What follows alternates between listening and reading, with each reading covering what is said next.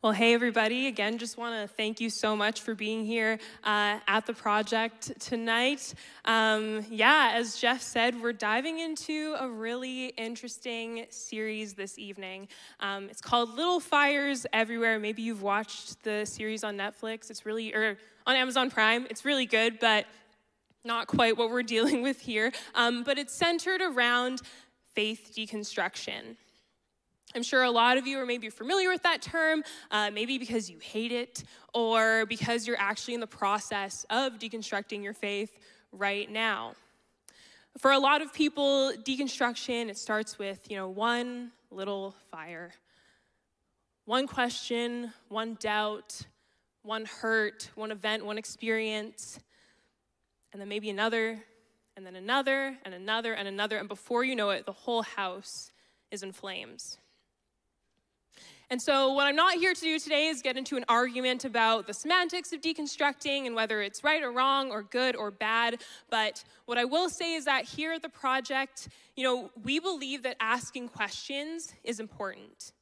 Wrestling with the tensions we feel within Christianity is important. That's why we felt the need so strongly to do a series like this. And so I want to preface today's message by saying that your questions, your confusion, and even your challenges about Christianity are not only normal, but they're actually very invited here. And if there's anything in particular that sticks out to you tonight, or maybe throughout the duration of the series, or just another issue or problem that you're wrestling with, our team of pastors, we'd be more than happy to meet with you and talk through those things because we don't want you to be processing them alone. We're here for you. We care for you. So if that's you, after the service, you can go to our Connect booth and we'd love to get your information. You can come up to me or Pastor Ruben or Pastor Jeff or Pastor Brett. And we'd just love to get connected with you. So before we dive in, let me just pray for us. God, I thank you for your goodness, for your faithfulness in our lives. And I thank you that you're a God that's not afraid of our questions. And as we look through just the history of the church and maybe some of the hurts and some of the not great moments, Lord, I just pray for peace in our hearts. Lord, I pray that we'd be able to see you through the grime and through the dirt and through the mess, Lord God. I pray that you'd use me tonight, that I'd be your vessel, that, people would be transformed through your words tonight. And everybody said, amen. So, I don't know about you, but I don't know, have you ever received a gift that you weren't, super stoked about? Like a sweater from your aunt that, maybe you would have worn when you were 5, but, would never be caught dead in as, a 20-year-old. And I get it, there's some fashion trends, late 90s coming back, early 2000s coming back. This is my dad's sweater from, the 80s. I don't know, I get it. But, this piece of clothing, deserves to be burned. Okay, something really, really bad. And I don't want to get too specific sharing stories from my own life because this will exist on the internet forever.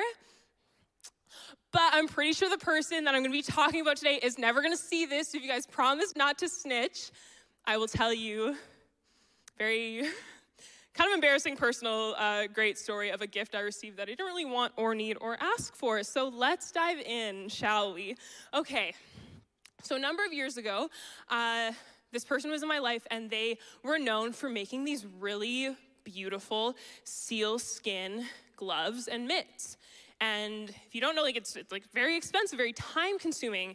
A seal had to die for them. It's a whole ordeal. And I kind of heard here and there, back and forth, she'll make you some. And I'm oh, okay, cool, I guess. And then I get said gloves, and I'll pop a picture of them on the screen for you now here. And that's what they ended up looking like.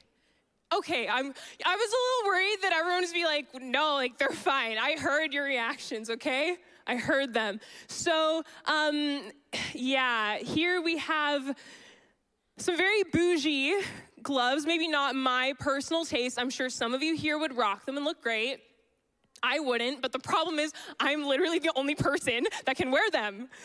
And maybe the other, 200 Abbey Martins in the world. And I was what? Does this lady not think I'm ever gonna get married? Okay, great. Thank you.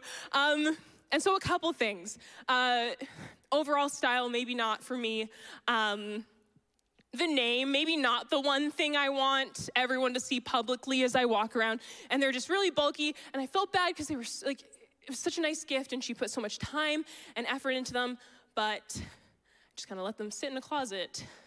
And like one winter went by, then another, and then another. And they were just sitting there. And the problem with me is that I am a like semi-hardcore minimalist. So like after a while, when like I'm not using something, like I'm like, I need to get rid of it. And so for years I was going back and forth. I'm like, do I donate these? Again, if I donate them, who will take them? There is no other Abbey Martin in this city, or like someone's gonna know. Someone's gonna know that I donated them. What do I do? And so I did end up donating them after about 2 or 3 years. So I don't know, if you end up going to the thrift store, you might see them, you can cop them and wear them, but I know that makes me a terrible person, and I have come to terms with that. So maybe you found yourself in a similar situation where you just got something and you're like, it's an avocado, thanks.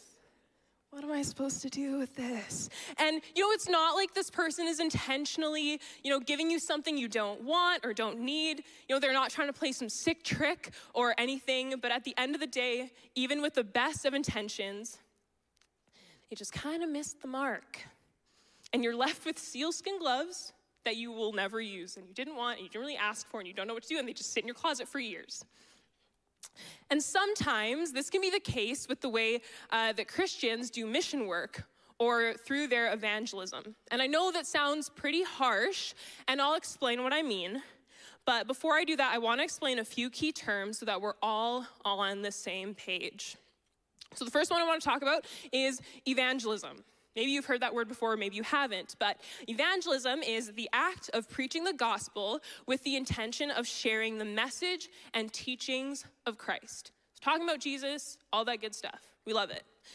The next term I want to talk about are missionaries. Missionaries, they do mission work, and so they are a group sent by a religious body to a different geographical location, usually, to do religious and social work. And then the last thing I want to define for you is the gospel.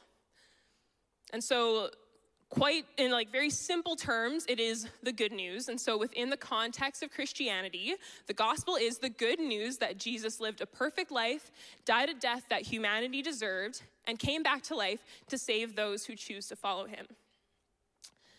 But if we look at the history of how Christians have shared the good news of Jesus, there's been a lot of times where we failed pretty miserably. There's deep ties between Christianity and colonialism. That's how Europe justified the colonization and exploitation of Africa. That's how, the institutional church and the Canadian government justified the abuse of Indigenous youth and kids in residential schools. And in those cases, their intentions were evil and terrible and placed under the pretense of religion. But other times, the motives of Christians aren't as overtly bad or evil or corrupt. They want to make people's lives better and show God's love, all good things. But again, even with the best of intentions, we all have our blind spots.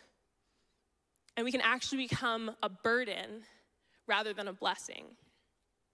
One of the most common forms of mission work is through short-term mission trips. Maybe you've been on one before, but generally it's like you have a group of people in a church or like a Christian organization, especially youth and young adult aged people. They fundraise, they go somewhere, usually somewhere far away, like abroad, not always, but usually there's some type of significant geographical distance. And there's some type of serving component involved, like building a school or digging a well or serving in soup kitchens. Or helping at orphanages. And again, none of those things are inherently wrong at all. But those who have done research on the topic, they've actually found that there can, at times, be some negative consequences. And so there's a guy named Robert D. Lupton, and so he actually wrote a whole book on the subject. He spent years working in inner city and doing mission work, and this is what he says. Contrary to popular belief, most missions trips and service projects do not empower those being served, engender healthy cross-cultural relationships, improve quality of life, relieve poverty, change the lives of participants, or increase support for long-term missions work.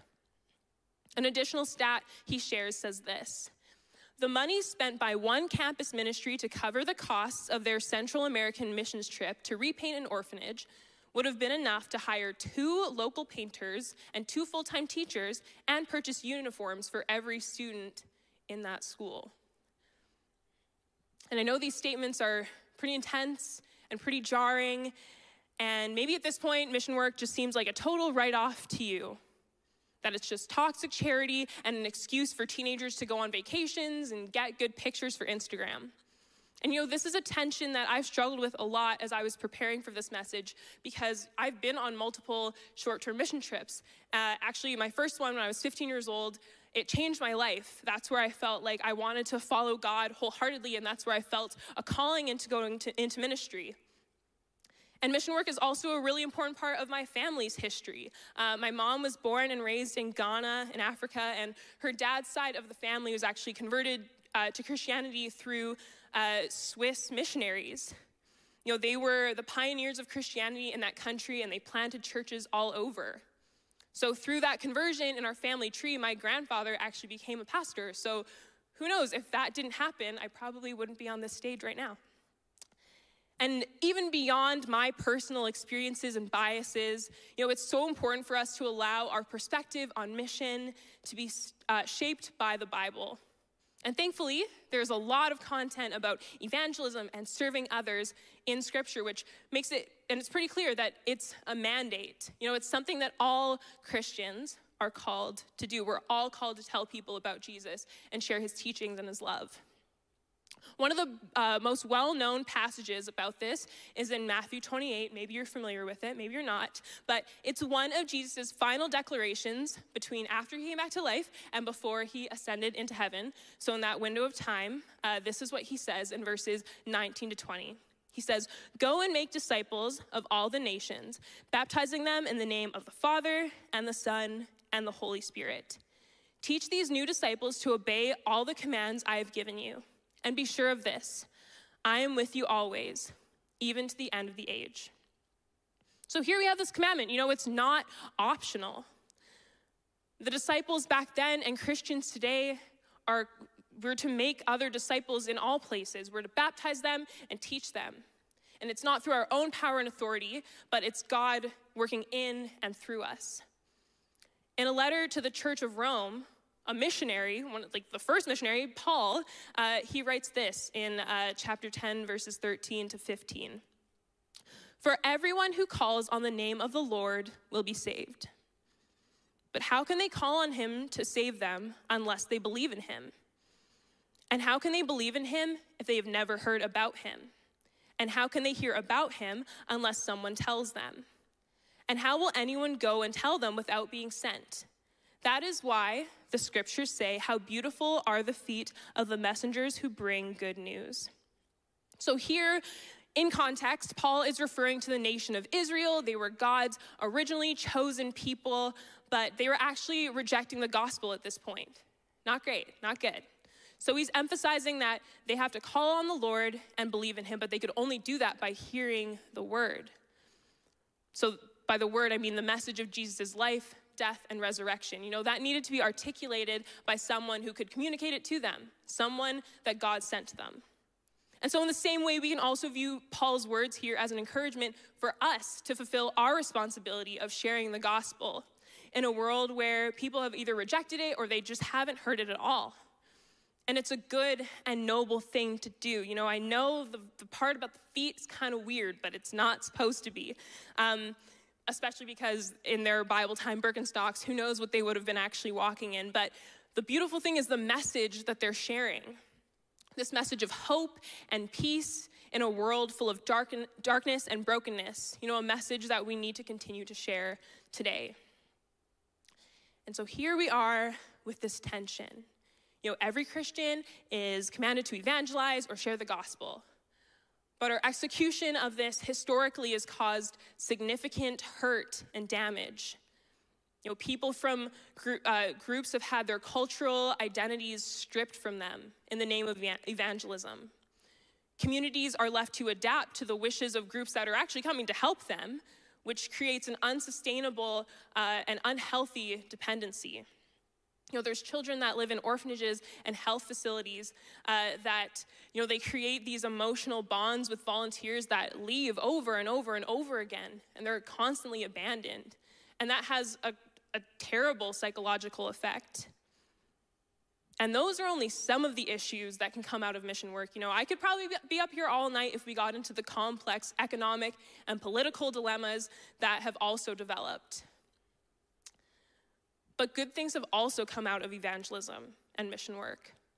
One study reported that areas where Protestant missionaries had significant presence in the past are now, on average, more economically developed today, with comparatively better health, lower infant mortality, lower corruption, greater literacy, higher education attainment, especially for women, and more robust membership in non-governmental associations. So what do we do with that? How can we move forward in the right way? Where can we make a lasting and truly sustainable difference in people's lives? Where their physical and their spiritual needs are both being met. And so first off, we need to start by checking where our hearts are at. Our hearts, they truly have so much power. In life overall, people may perceive us based on how we present ourselves in person or online, how we dress, how we speak, what we do. But the Lord looks at our hearts. He knows our true intentions and motives. So within the context of this message, we need to examine our hearts in relation to evangelism. We need to ask ourselves, why am I doing this? What is my primary motivation? Am I going to invest time and effort into a mission project because it would look really good on a resume, or because there's a really cute guy or girl that's also going to be on the trip, or because I've always wanted to go to a certain part of the world? Is it to make myself feel better, or to seem like a good person? Or is it because I value Jesus' command to all Christians to join in with him in serving people? And that's something only you can truly answer for yourself. But as we invite God into that process of examining our hearts, we can start to develop a posture of humility, where it's not about doing what I want, but about serving others, serving God. And humility is essential to evangelism. Rather than coming in with our own agenda and having, those we're actually trying to reach cater to our needs and preferences. Instead of imposing ourselves, we ask, how can I serve you? And if that means taking the thousands of dollars that were meant to go towards sending a whole group of people to build a school in a developing nation, taking that money and instead just giving it all to an organization so that they can hire local builders and stimulate their own economy, that's great. If it means partnering with a reputable organization or a missionary who already has an established relationship with their community, that's incredible. I'm not saying that mission trips are bad or you should never go on one. But how we approach them is what really matters. Even having humility to the point where you shift your perspective away from the superiority that comes from being the sending country, we have so much to teach them, we're better, and actually stepping towards this beautiful relationship that can come from two groups just getting to know each other, learning from one another, giving mutually to one another. And so maybe you're here tonight and the not so great aspects of church missions work have left you hurt or leave you questioning the validity of Christianity. And if that's you, I'm really sorry. Whether your hurt is direct or indirect. The response I hear a lot of the time when people have experienced some form of church hurt is, the church isn't perfect. It's made up of imperfect people. And yes, that's true, but I think sometimes we risk this danger of making that an excuse. The past in the past, we can't change what happened hundreds of years ago, whatever, and we can't. But why are we okay to just settle with that? The church may not be perfect, but our whole goal here is to be like Jesus, who himself was the embodiment of perfection. So I want to call myself to a higher standard. I want to live a life that doesn't perpetuate people's pain and suffering, but rather alleviates it. And for those of you who are Christians in the room tonight, I hope that you want the same. And so if that's you, maybe this is a subject that has caused you to distance yourself from the church or from Jesus overall. I encourage you to dive into the scriptures that I shared earlier as you go about your week that outline biblical missions. You can even read in Matthew, Jesus' Sermon on the Mount, some of his most well-known teachings that have a major emphasis for caring for the marginalized. And again, please know that our pastors, our team here, are more than happy to talk with you and to work through those questions that you may have. And if you're here tonight and missions are something that you're really passionate about, my hope is that my words didn't leave you discouraged, but that they instead challenge you to make true and lasting change in our world that, if we're honest, it desperately needs it.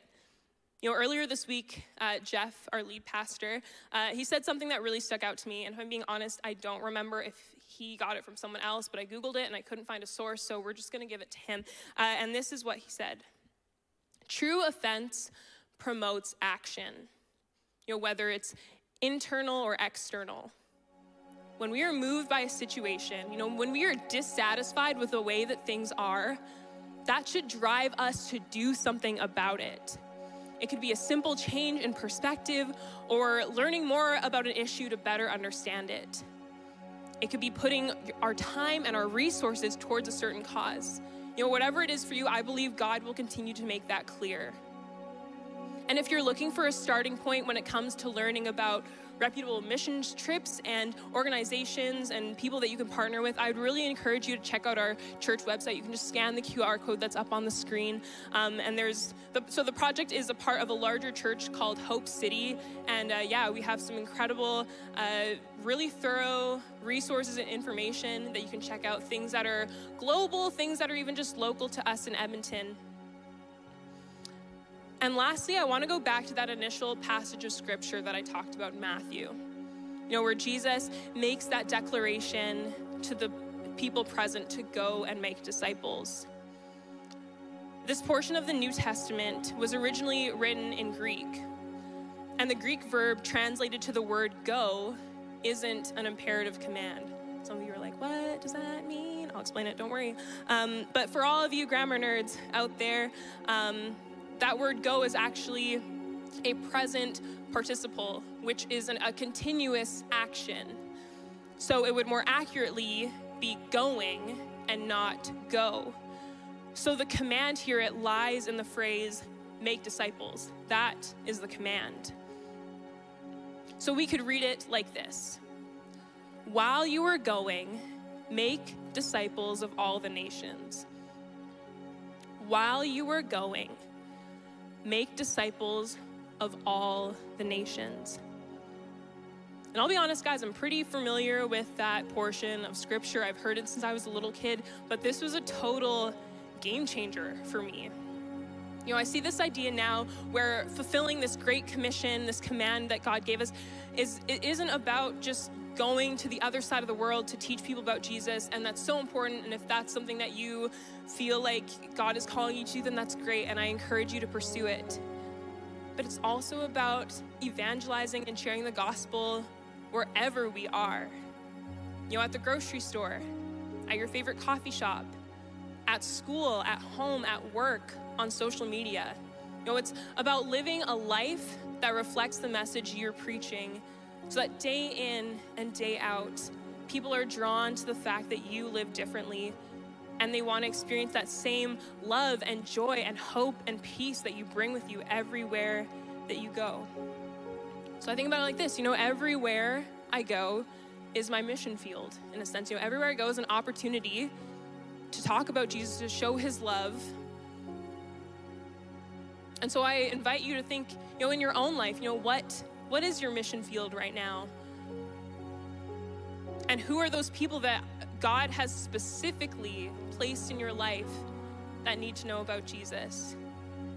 Maybe it's a family member or a coworker or a classmate. Who are those people? And I know that it can be really tricky to talk about Christianity outside of these church walls, especially in the culture that we're living in. I get it, but here's the thing, you don't need to have every single answer. I'll tell you right now, I don't have every single answer. Jeff certainly doesn't have, just kidding. None of us do. But even at the end of that command, Jesus promises that he will be with us, that he will give us the strength to say the words that we need to say. He is the one that will transform their hearts. It's not us. But it's allowing him to use us to make that connection. So I encourage you to think, even if there's a name that comes to your head right now, who is that person? Who are those people in your life that right now are your mission field? And even if they're young adult age, we'd love for you to invite them to the project. Every element of what we do, we have people who are not yet saved in mind. So we want this to be a place where you're inviting people that don't know Jesus yet.